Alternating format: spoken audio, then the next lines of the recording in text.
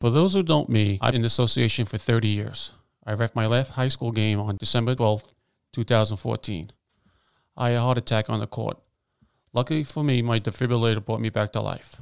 I have something called cardiomyopathy, which is the rhythm of the heart, which your heart can speed up and stop anytime. I'm able to do CYO games, but not the stress of high school games. I'm one of the fortunate ones. So whenever I get the chance, I plead for people to get a physical. It doesn't hurt. It can save your life. I'm here to recognize someone who retired this year after 27 years in the association. This person was born when FDR was president. A gallon of gas was 17 cents. The cost of a house was $7,500. And Dusty Buckley was starting his senior year in college. This person was someone I admired and looked up to. Sorry, Brian Jones, it wasn't you. This person is a second father to me, Tom Merle. I first met Tom about 25 years ago. We were doing a CYO playoff game at St. Mary's. There was a discrepancy with the scorebook. Tom and I talked it over and made a ruling. One team protested. I called Tom later that day. We went over what transpired. The protest was later overruled. From that day on, Tom was in my foxhole. Whenever I had an issue or funky situation, Tom was my first call after the game. Tom is my go-to guy, my wingman. About 10 years ago, Tom calls and says, "Do you want to go to Old Westbury for the girls' playoff games tonight?" I said, "Absolutely." He said, "Good, I'll pick you up at 5:30. There was one problem. The boss of the house, my wife, told me early in the day, under no circumstances are you going out tonight. The boss always let me do whatever I wanted, but not tonight. She wanted me home. So what does a good ref do? He always has a bag packed. So I called a buddy of mine and said, "Call me at 5:10, then at 5:20. Don't talk, I'll do the talking." The boss says, "Who was that?" I said, "Ginny from CYO. She needed a ref for games tonight." Phone rings again. I said, "It was Tom Merle. He's going to pick me up at 5:30. I get in the car and Tom says, "What's that?" I said, "Just drive off and get off the block and I'll tell you what happened." Without seeing Tom play basketball, remember, he saw Frank Sinatra's first concert live. I knew he was a good player by just being on the court with his floor park buddies. Tom DeLuca, TR, Hank Cluse, George Byrne. From what I've been told, they were pretty good basketball players. Other than floor park basketball and golf, his other passion in his life is his family. He loves his 2 kids and being a grandfather. Tom, now you can travel and watch the kids play sports all over. Tom's love of his life, Margaret, has gone through some tough times over the years, but you would never know it. Tom, just like on the basketball court and the softball field, you're the anti-Al Johnson, not a drop of sweat on you. Your calm, cool demeanor puts everyone at ease. Tom, we've done many games together, playoffs, county finals. You'll be missed, but not forgotten. Call me anytime. My bags will always be packed. All the best.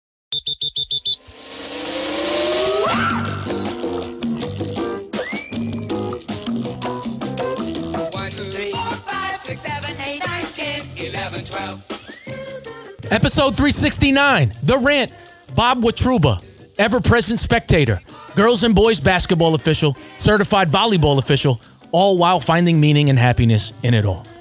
The year was 2009, and Bob was on top of his game. Then everything, his life, reffing, all took a backseat as he suffered a heart condition during a game. In this pod, he discusses his early life playing, how he got into officiating, his come-up, the aftermath of the incident, and how he is so thankful in a much more meaningful way. Dedicated to his good friend Tom Merle, my conversation with Bob now.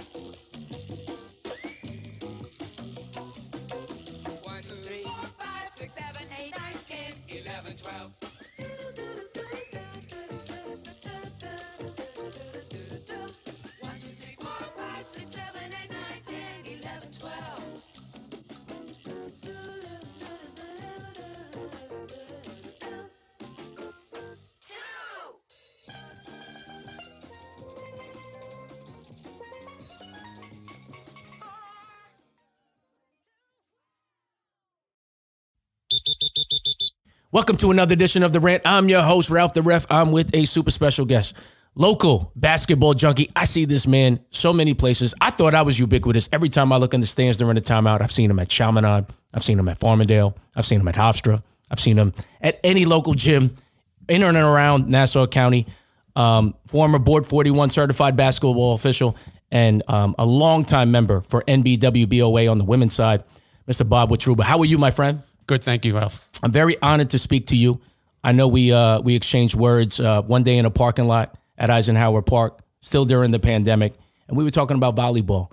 And I think you were fortunate enough to know some of the girls that were on my volleyball team, mainly Alex Eakin and Riley Gildea, who are some of the best kids I've ever coached. I just wanted to spotlight them since I know that they're moving on. I just saw Alex Eakin. She was, as the junkie volleyball player that she is, she was in the gym. I was there the other day because the girls have off-season workouts, the girls that are still in school, and there's volleyball tryouts for boys. Come to find out, I never thought I would ever see all those seniors be on in the gym playing volleyball. They were all going to be the managers because they can't get enough. And, you know, it's really sad to me and happy at the same time because I know I'm never going to coach them, but I just wanted to let them know that they're some of the best kids that I've ever coached in my 20-plus years coaching. They compiled the record, I think, 37-1. That's something that they should be proud of. They do have a championship. They were undefeated champions, so I don't ever want to negate any of the accomplishments that they had, but I know you know them, and I know you've just been around sports for so long. I took interest to wanting to speak to you.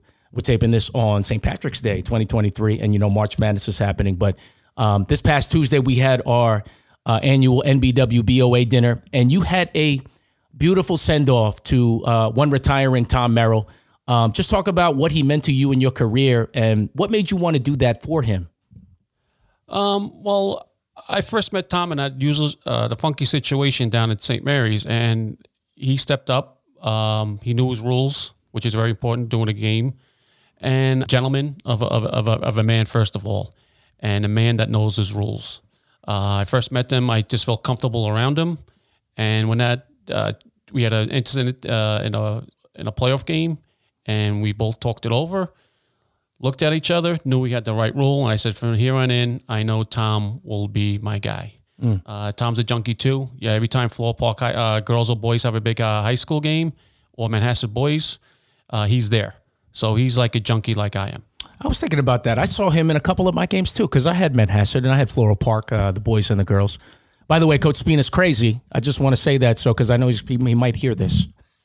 Yeah, well, the guy before him too was also Greg Mayhofer, so I think it's something in the Floor Park water. Yeah, something is going crazy in that. Tom actually grew up with George Burns from Manhasset, so that's why he was always there. Okay, that makes sense. And I was very fortunate, even though unbeknownst to me that last year was going to be his last year.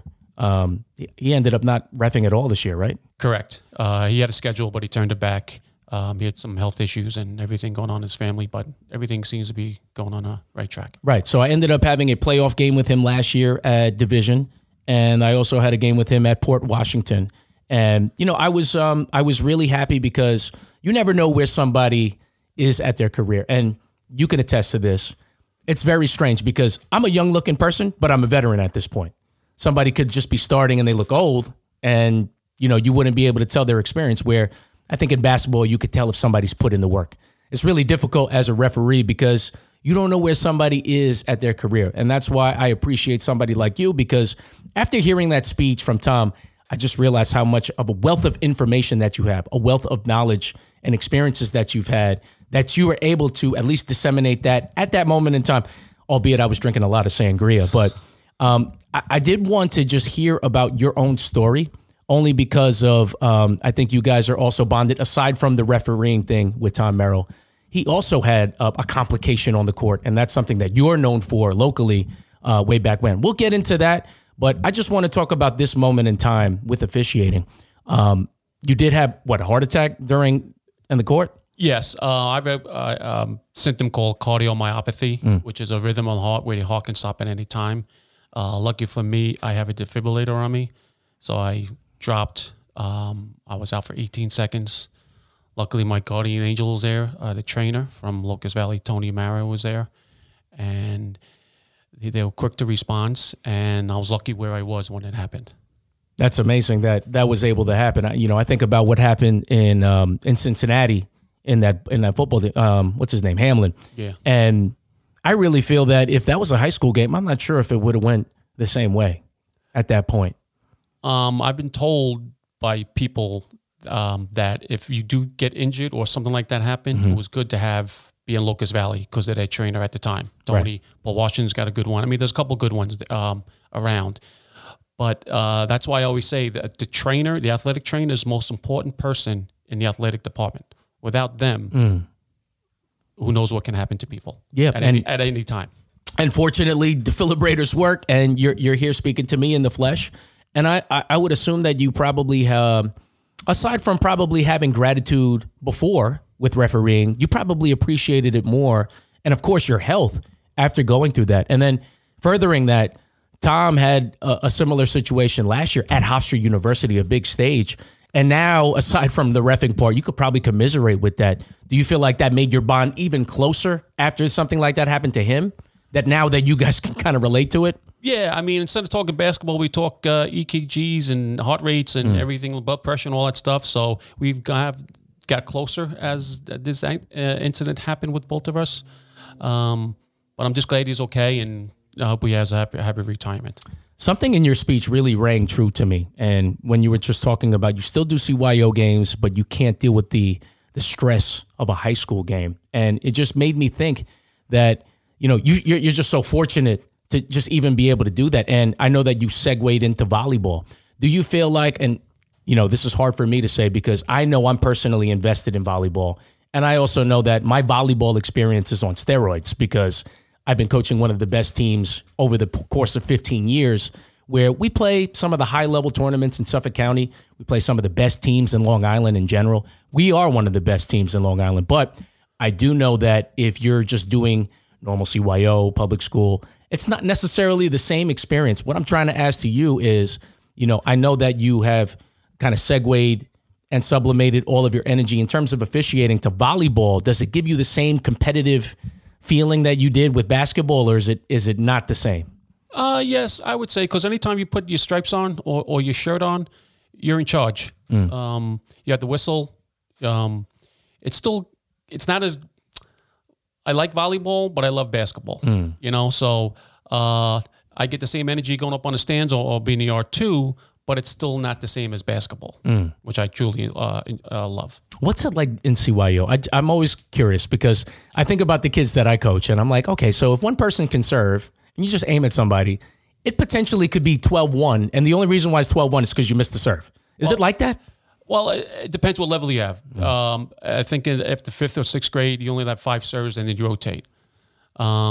Yes, I mean, you have some schools that have to win. Right. And you got some schools that are still learning. So every game you go to, you don't know what you're getting into, and you just have to officiate as you go. Is it a big learning curve to learn the game? I'm not sure what your experience was before that, but I just know if you think about CYO and JV and then going all the way up to varsity, I feel like JV and varsity is kind of a different sport compared to like how different the rallies are and the gameplay. Was it tough? Was it a big learning curve to just learn how to officiate volleyball? Absolutely. In the beginning, you just try to learn. I coached a little for CYO for a couple of years. So that got me into the games, coached my daughters and Riley. And once you get to the flow, then they'll go, I see that. Oh, yeah, okay, now I get it. Yes, rotate. Oh, yes, they get it. But once you get to the varsity level, it's a whole different situation. Yeah. How was Riley when she was younger? Was she awesome like she is now? Quiet. Yeah, I'm always trying to nudge her to talk more. I'm like, you are the setter. You need to start talking quiet, more. But she's silent assassin. So I also want to just talk about the length of the pandemic. Obviously, we've able to eradicate it because we had rolled out the vaccines and, we have not had masks on for almost, I'd say, a year. But I know that interim, especially for me, making a website of reffing, my whole identity is reffing. I've reffed 10 sports. And then all of a sudden, when it was March 2020, which was around the same time 3 years ago, I don't know what my identity was because I was so used to being out of the house. I was so used to going to the city. I was so used to just going to Maryland and doing whatever I needed to do to get further. And then all of that stopped. And I don't know, I felt like a sense of loss because it was such a big part of my identity. It was such a big part of my day. It was such a big part of my thoughts. And when it was taken away from us, and it was universally taken away from all of us, and not even just that facet of life, there was just so many other things that ended up not happening. You know, going back March 2020, the junkie that you are, how difficult was it that there was nothing going on, and there was nothing going on for the foreseeable future?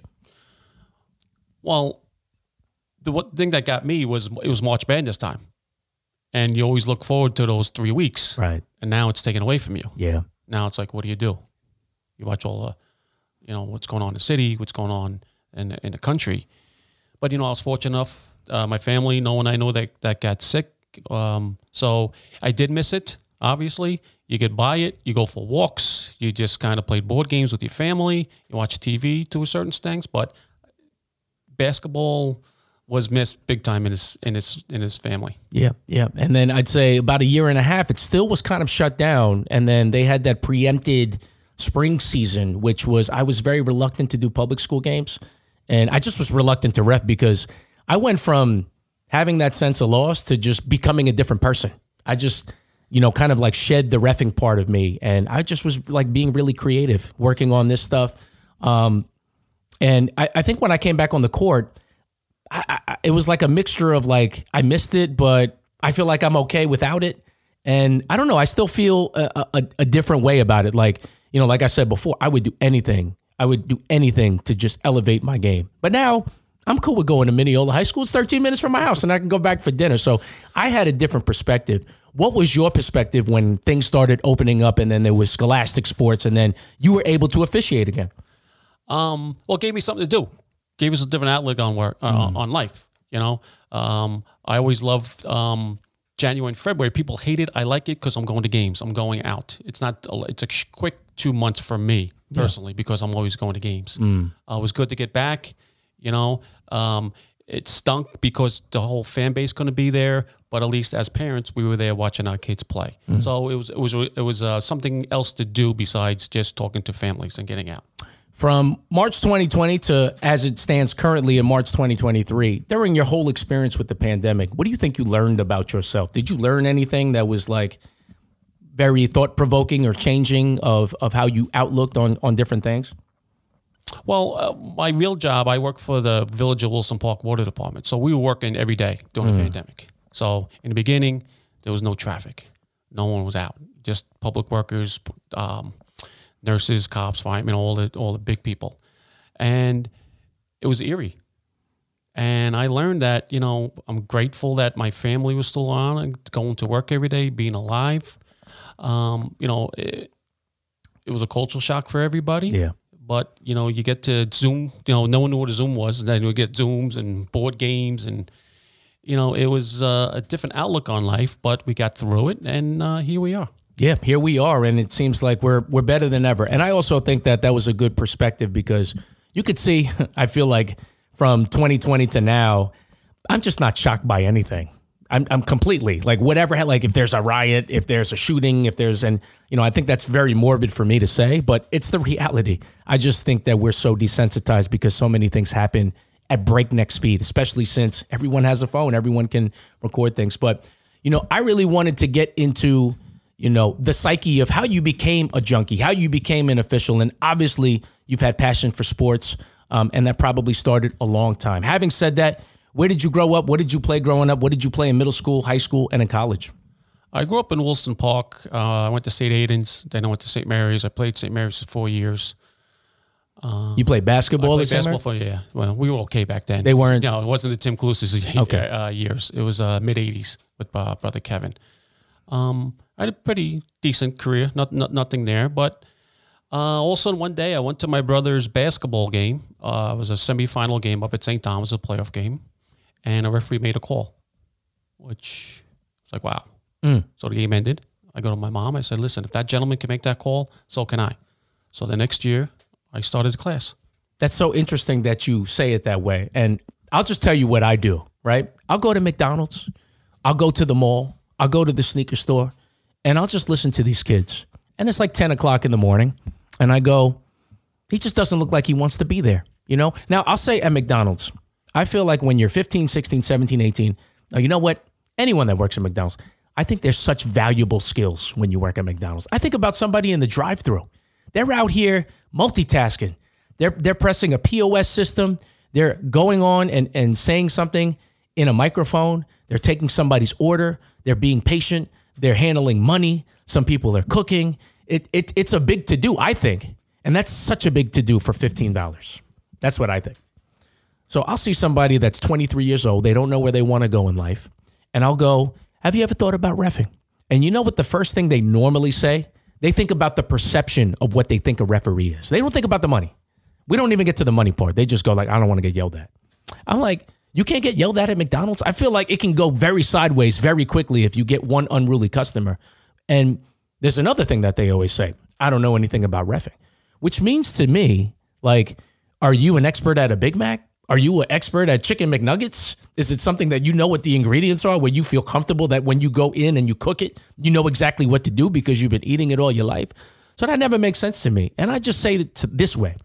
If you spend 8 hours and you're working $12, and I'm not going to do the calculations, but I do know that within a 5-mile radius of where you live, Williston Park, there's St. Aidan's, there's Chaminade, there's other schools where there's probably a basketball game where they need 2 refs. Or further, there's probably a lacrosse field where they need 2 refs. Or there's a softball field where there's an adult game happening where they need 2 umpires. What I'm trying to say is, if you work those 2 hours, a doubleheader, you probably are making the same amount within a fraction of the time, 3 hours versus 8 hours at McDonald's. And I try to break it down like that. And they still are not convinced of what I'm saying. That moment when you were at St. Dom's watching that playoff game and that referee made that call, it's so hard to do that when you're young. And what I mean by that is that when you're 23, you still want to play in an adult league. You still want to play in college. You still want to make the pros. It's as if that reffing, aside from any other facet of a basketball game or any sport, right? You can be a statistician. You could be a coach. You could be a trainer. You could be a facilities manager. You could be an assistant coach. You could be so many different things. But it seems like the very, very, very, very, very last thing, last resort, if it has never worked out for you in basketball, softball, baseball, whatever. Okay, we're reluctant, but we'll find out. All right, we'll do it. We'll do it. But then when you meet referees, we feel the same way. We feel the brotherhood. We feel the sisterhood. But it's so hard to get to somebody like that. What made you think in that moment when you saw him make that call at St. Dom's that you were like, I want to do that? Because not many people come to that conclusion. Normally when somebody makes those calls, and this is what I say to younger officials. If I'm in that same situation, a semifinal game, St. Dom's, and I've been in a similar situation, you got to pull the trigger, and you can't care what other people are going to think. You can't be like, I feel bad. You have to shoot. You have to pull the trigger. So I'm just interested to what in that moment made you feel like, you know what, I want to do that. I want to be ridiculed. I want to make those big moment calls. Well, I was an okay player, but I always loved the game, go to the park, shoot, all that stuff. And I said, you know what? This is a way of getting back into the game by officiating. I said, okay. I was in good shape back then. I said, I can do this. And I just looked everything up, and I said, I'm going to go for it. So I took the boys' test the next year with Jimmy Green. And then the following year, I went to the class for the girls with Linda Long, and I thought I knew the game, but I didn't. Right. Those rules are, absolutely, they're tough. Absolutely. They're tough. Yes, jump ball, over travel, sure. What's a goaltending? What's a palm? What's a carry? What's an illegal screen? Right. So I thought I knew the game, but I didn't, and I'm glad I did, and I never looked back.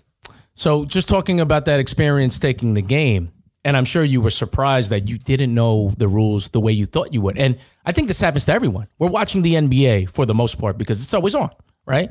And you think about the rules and how they call it. They call it completely different than, because you're not thinking about it in real time. I'm taking a boys' high school class. Right. Then you start thinking about what you see on TV. I'm like, I don't remember it that way. And then you think about your experience at the park, right? And you're like, if there's an attempt from a referee, when they deem it an attempt, you can still catch it, and then you can, start another dribble, which is, when I'm at the park, I'm calling that a walk. I don't care. I'm still calling that a walk. But when you went to the floor test or, took scrimmages, I know there's one thing with the rules. What was that experience like? Because I'll give you another example. I remember as a kid, I wanted to drive so bad. I think every kid wants to drive so bad. You finally are 16 and you're like, oh no, we really have to press the brakes or else we're going to crash the car. My perception of driving is not necessarily the same experience I had when I really drove. What was your experience like when you first got on the basketball court as a referee and not as a player? I have an interesting background on that. After I took the written test, I get a phone call from Tom Casey Sr. Says, hi, I'm Tom Casey Sr. I think at the time he's the AD at Great Neck South. He goes, I just saw your name. You just passed the written test. The floor test is in 2 weeks.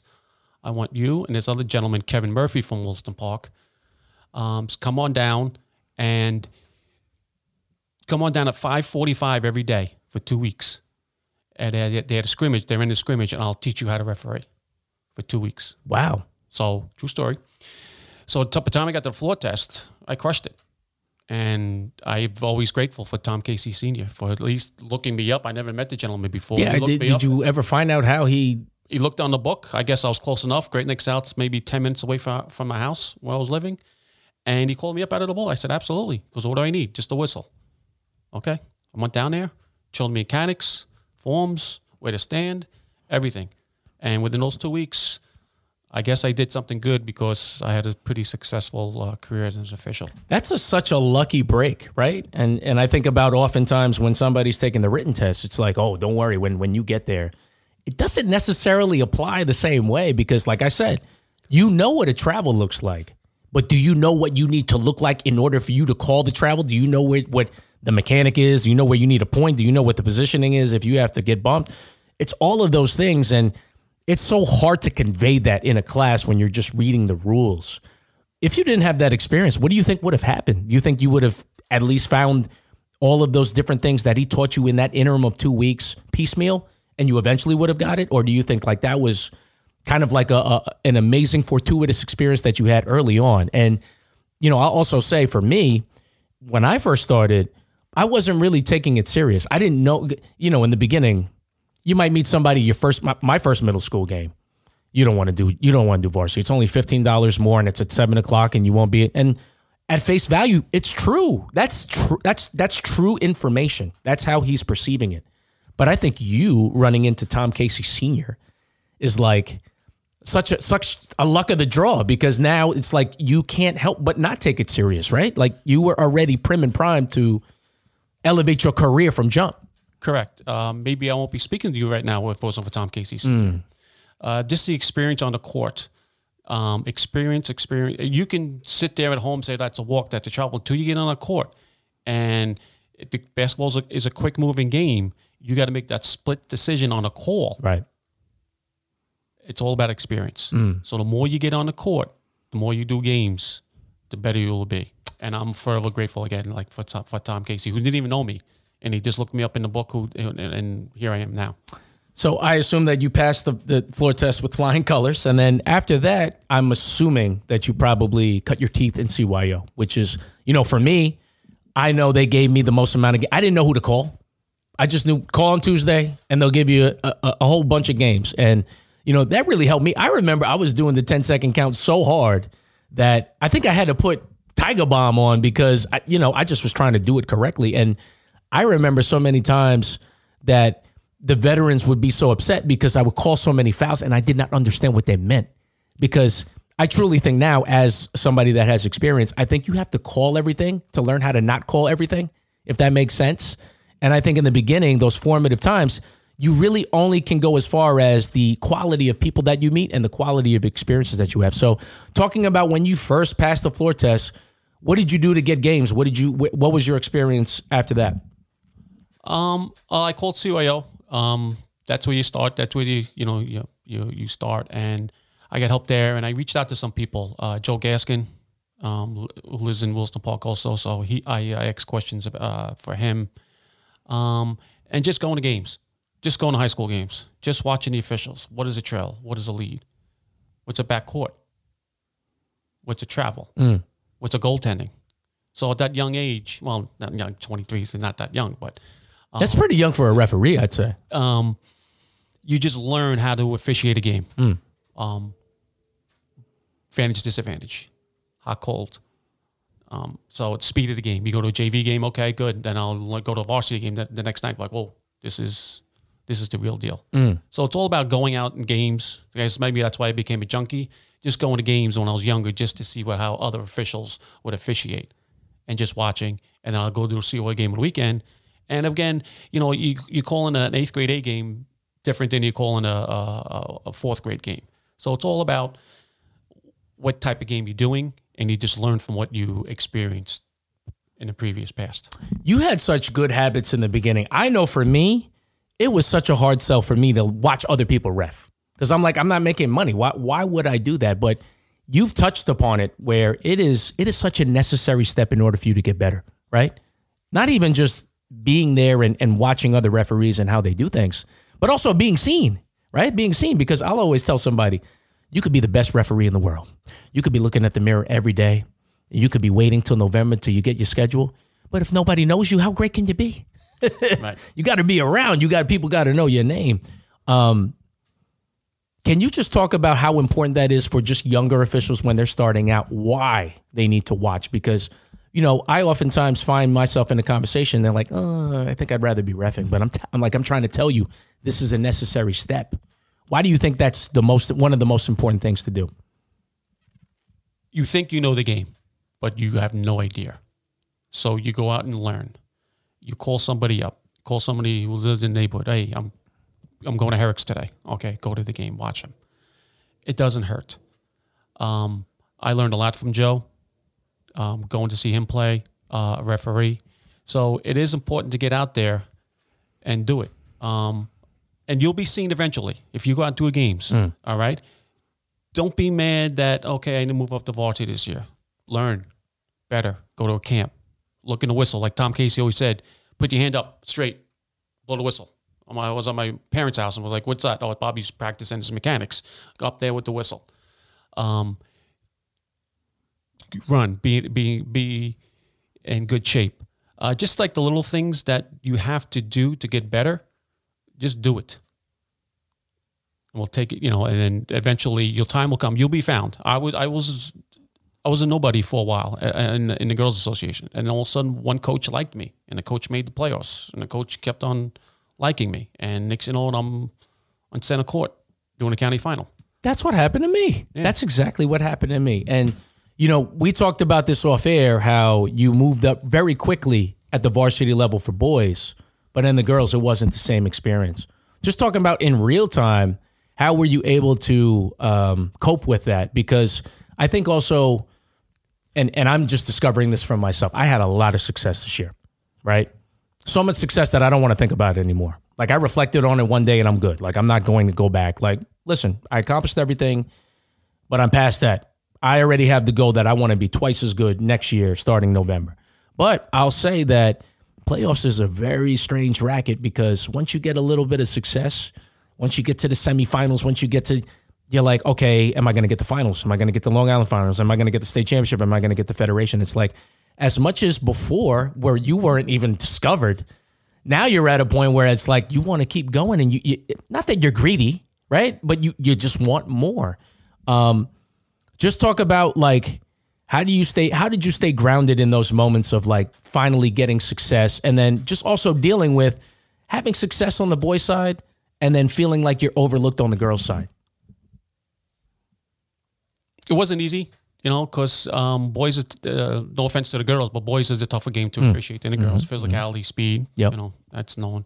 But, I do a boys game, and then the next day I'll do a JV girls game. And it's like, you put your ego aside. You ref it like you're doing a high school game. You ref it. Okay, this is going to be it. You're not moved up? Okay. And then sometimes you kind of like, what am I doing wrong? But then you just got to keep grinding. Keep going. Keep doing your mechanics. Keep just getting better. Bob, your time will come. Then once it came, it paid off. Yeah, it came in spades. And like you said, every time, my goal was to work the first Saturday in March. That was my goal. So every time, late February, you'll get an email or a text from Judy or Joe from Bosie's. You're like, all right, this is it.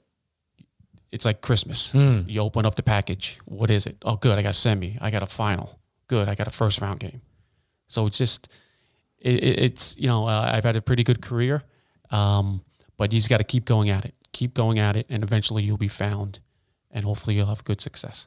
So if you met somebody, let's say the incoming class, and they all aspired to be on varsity, aside from keep on going, what other specific advice would you give them to, what are the attributes of being a varsity official? Because it's much more than reffing. And I'll always say the baseline is mastering high school officiating.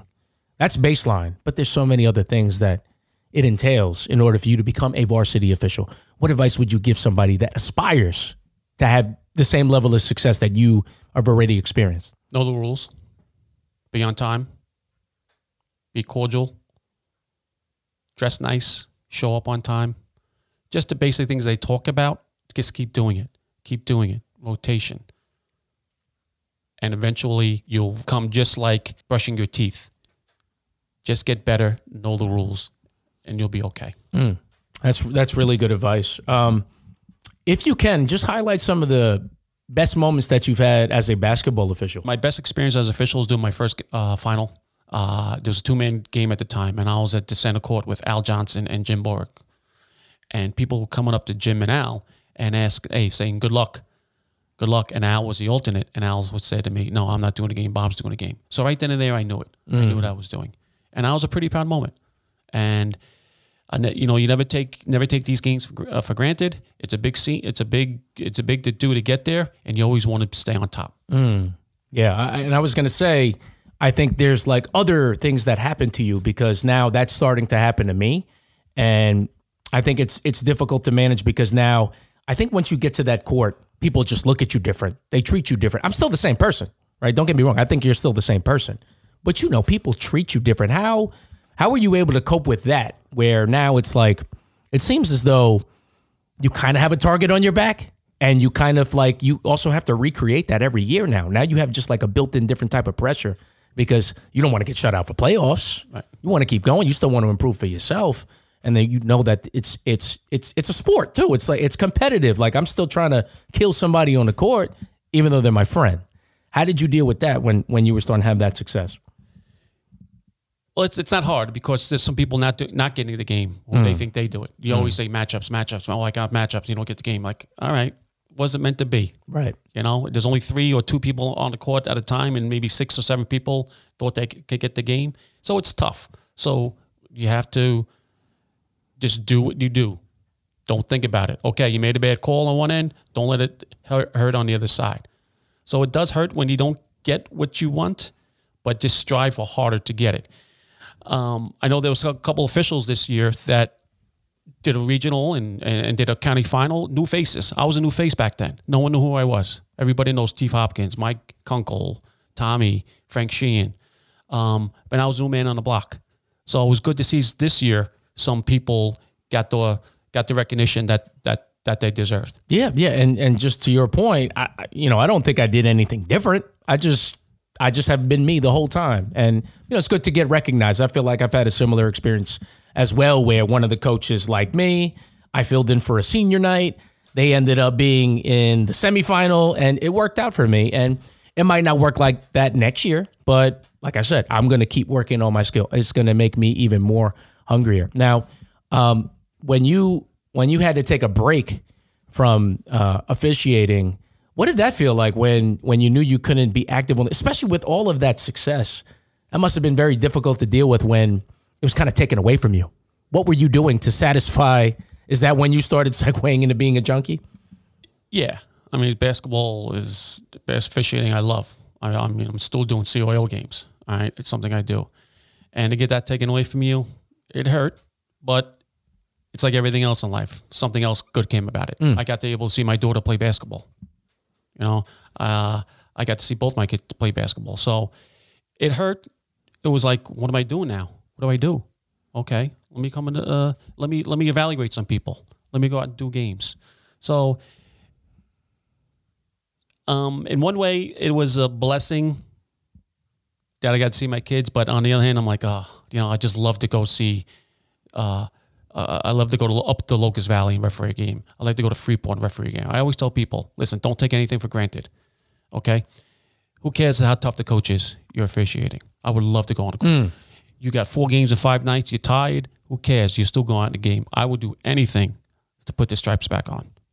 And Unfortunately, I can't. And I think that's just the perspective, right? That's perspective of somebody that has been, thankful for everything that they've gotten, and also just, I think, being alive. You perceive everything in such a different way. Now, you did take up volleyball. How did that turn happen? Because I'll always say, everyone will call me up and say like, oh, I heard this is the geriatric version of reffing. And I'll agree, only because I think about basketball, and basketball officiating translates very well to how basketball is being played, right? You go up and down, not necessarily the same running, but at least it simulates you doing something, right? Reffing volleyball doesn't feel like playing volleyball, right? You're just moving your head back and forth, right? Or you might go under this net, then back to this net, and back to this net, and you make a call. You're not going anywhere. So how did you get into that racket?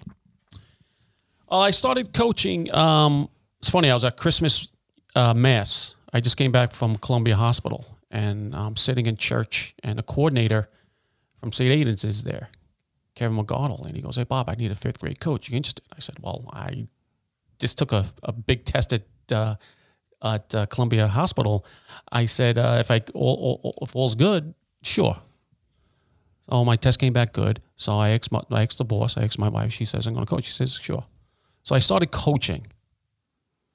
And then once my daughter came to 8th grade, she stopped coaching. My wife says, "Why don't you come an official?"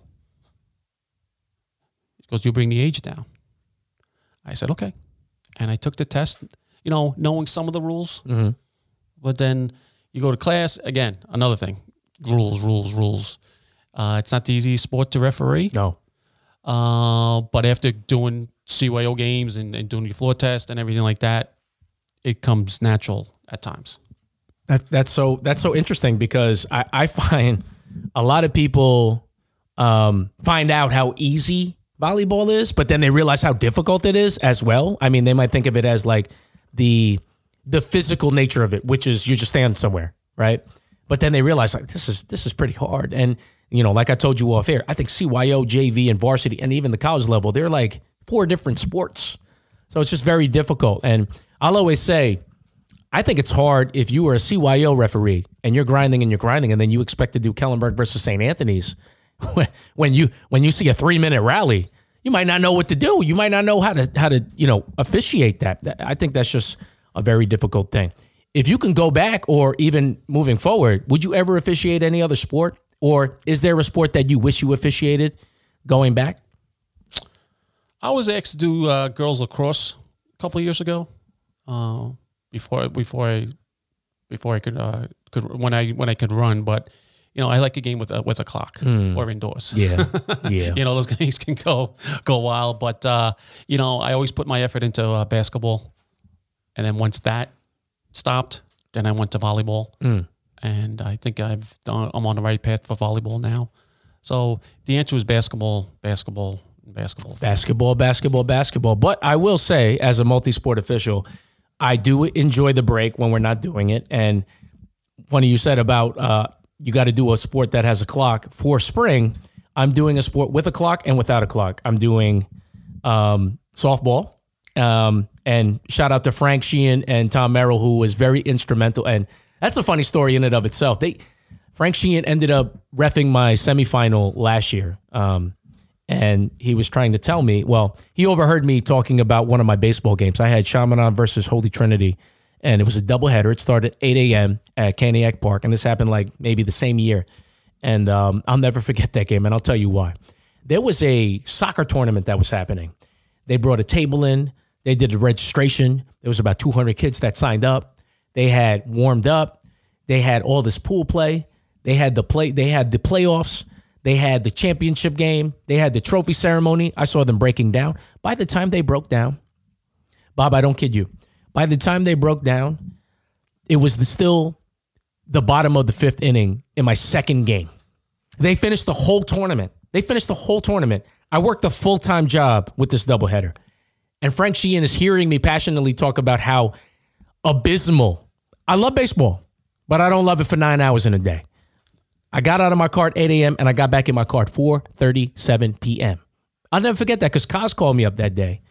And It took me about 3 hours to get back to him. He called me at 1 o'clock. I called him back at 4:38, and he's like, "Where you been?" I was like, "I was doing a baseball doubleheader." He said, "Oh, you got to give that up." So Frank Sheehan heard me tell me that story, and he got me into softball. And he's telling me there's a 2-hour time limit. And I must say, shout out to Frank Sheehan. He was correct. But I don't want to discourage anyone not to referee because I know we're short officials. For sure. So if you are a big baseball fan or lacrosse fan or softball fan, get out there, take the test. I know what you read in the papers doesn't look good because of what goes on behind the scenes, but if you're really into it, it's a great passion, and you get paid for it too. Yeah, and I'll say that I think that when people aren't referees, they focus on the 10% of it, which is the yelling and the vitriol. That only happens 10% of the time, but people focus on that 10% 100% of the time, and they think that's all of it.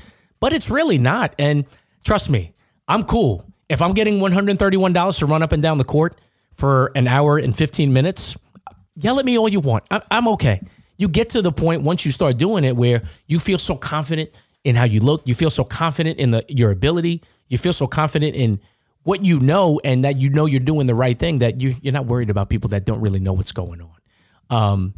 But then the other sport that I'm doing with the clock is flag football, and it's its second year, and I'm really excited to do that. We talked about your best moment. We talked about your stickiest moment. With that heart attack, do you remember what your partner was, what you were thinking, and like after you got revived, what was that like? I was up in Locust Valley. It was a girls' game. It was Locust Valley Island Trees, pretty competitive game. It was hot in the gym. And before the game, I was doing the game with Joe Moran. And I was like, "Joe, it's hot." And he goes, "Yeah, it is hot in here." So with 30 seconds to go in the first quarter, I was a trail. And ball's out of bounds. And I started feeling dizzy. And from what I was told, I blew my whistle twice. And I looked at the scoreboard. I saw the white lights. And I face planted. Wow. I went down. I was out for 18 seconds. Found out later. I woke up and gym was dead silent. And all I heard was Tony Mara on the ground, who was a trainer at Locust Valley at the time. And he's like, wake up. What's your name? And then I hear parents over me on the phone calling doctors or the fire department, whatever. I woke up and I said, first thing I said to him, I said, "Don't shock me. I have a defibrillator. Don't get it." Okay, good. He's up. And I just remember Tony being there, talking me through everything. What's your name? Where you live? All that stuff. And he got a pillow. He got a blanket. I was like, "Whoa, what just happened? What just happened?" And he called my wife.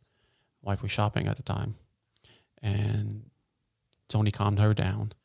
I got into an ambulance. I went to the nearest hospital, which was Glen Cove. In the meantime, they called my regular doctor up at Winthrop and my doctor up in Columbia. So everyone was there. I went to the hospital. I was in the hospital for 2 days, took some tests. Everything was fine.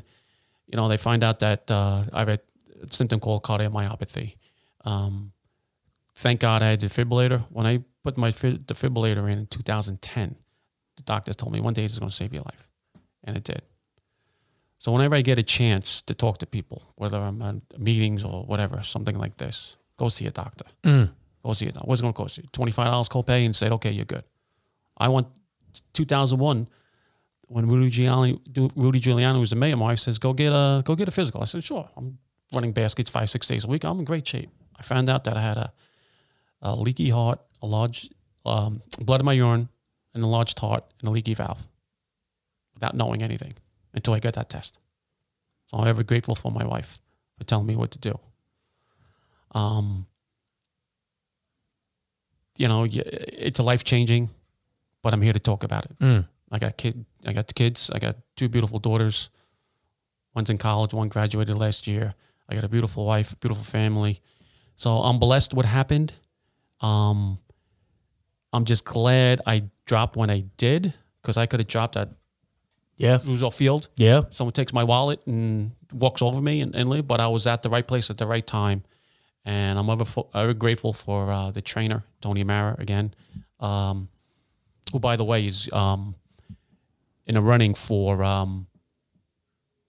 being in the Nassau County Hall of Fame. So I did a letter for him. I wrote a letter for him. He's down in Florida now, and we talk, and he's good people. I already know it's going to be. It's already a great letter. You mentioned some people that mean a lot to you in your career. Tom Merle, Tom Casey Sr. They helped you, and they were instrumental in shaping how you became an official yourself. I just want to give you the opportunity to talk about any other mentors that you had as you were coming up. And, as a mentor yourself, what kind of advice would you give somebody if they wanted to be aspire to reach the achievements that you had? Well, refereeing in general is not easy. You got to have a passion for it. You got to love it. Some people take it to the next level, and some people don't. And, that maybe that's why we have some issues now. Yeah. There's some people who I still talk to quite a bit. I talk to Tom Sheen. I talk to Tom Merle. I used to talk to some other people. I talked to Sherry for some issues. I used to talk to John McCrank, Ernie Orloff. Just the basic rules and stuff. What I inspire, if you love the game like you do, go for it. What's the worst thing that can happen? You do it for a couple of years. Okay, it's not for me, but try it. Don't say Monday night quarterback, like, you know what? I could have been a referee. Do it. Go for it. Don't sit home. Be active. Be proactive. Go to a meeting. Go see a game. Say, okay, maybe do a PAL game or something like that. Hey, let me volunteer. Maybe I can do that. But do it. Don't sit home because we need officials, and just go for it. Yeah, I'm still trying to figure out how to crack the code because I just see there's so many people that would ref if they just didn't focus on that 10%, 100% of the time, right? It's very lucrative, I think. Right. So I'm still trying to, maybe you can help me one day with that algorithm. But aside from that, what do you think is your best moment in officiating? Whatever it could be, if you can just pinpoint one thing. Just going out every day and be my best. Whether it be a CYO game, a girls' JV game, a playoff game, just go out there and do your best. So you're just thrilled to be on the court. You're just thrilled to be on the court. I would do that. I'm so jealous of these people. Last weekend, couple of weekends, this weekend, people going upstate. I would love to do that. I can see that when you're in the crowd. I really feel that. I don't feel like you're jealous in a way where you want to Nancy Kerrigan me or anything like that. But I just know, I know when I'm in that moment, I see somebody like you and I've heard your story. I'm very thankful where I'm at. Yes. I never take for granted where I'm at. Correct. I might not ever come back here. Correct. You know what I mean? So I always think of it in that way when I see you in the stands. So yeah, it's funny when the doctor says, you can't. You can't drink. You can't have salt. You can't. But when you can't, you want. Right. So it's like that first wedding you go to, the first football game you go to, the first barbecue you go to, and people are having a good time. Right. You can't. That's when you want it the most.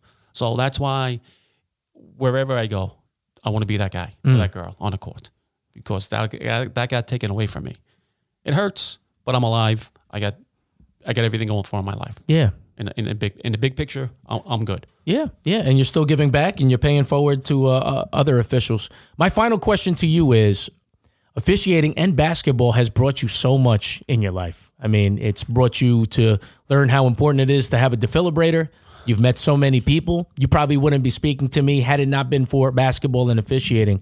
But my final question to you is, what does basketball mean to you? What does officiating mean to you? What has it done for you in your life?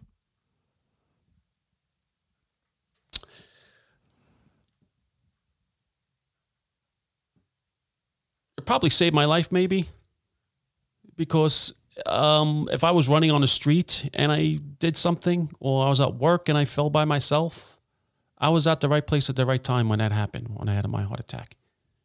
So maybe basketball saved my life. I'm grateful I have a great wife at home that lets me do whatever I want. For high school, you going out again? Yeah, I'm going to a game. That's what I do.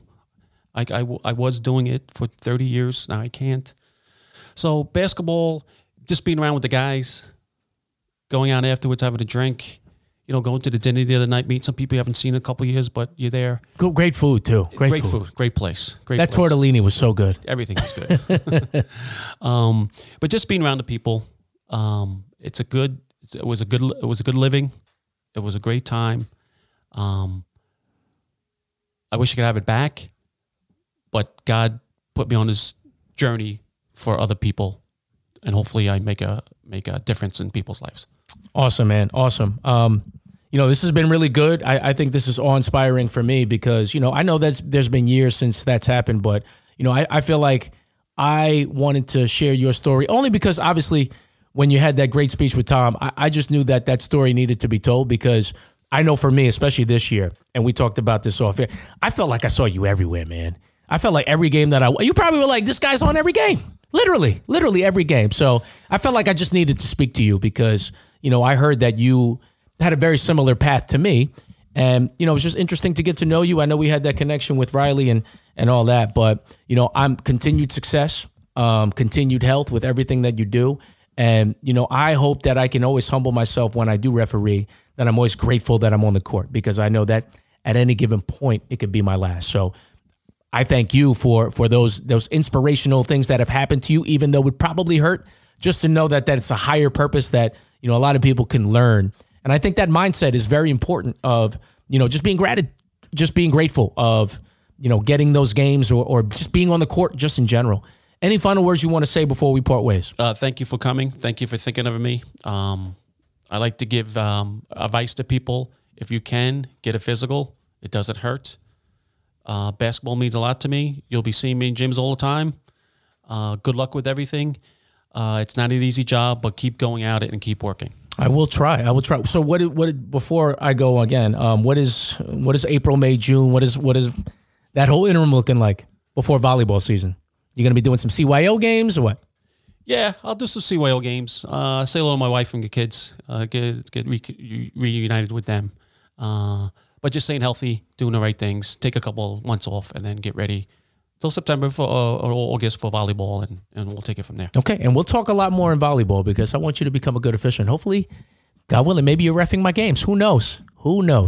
For Bob Wotruba, this is Ralph the Ref. This is The Rant. We are signing out. Peace.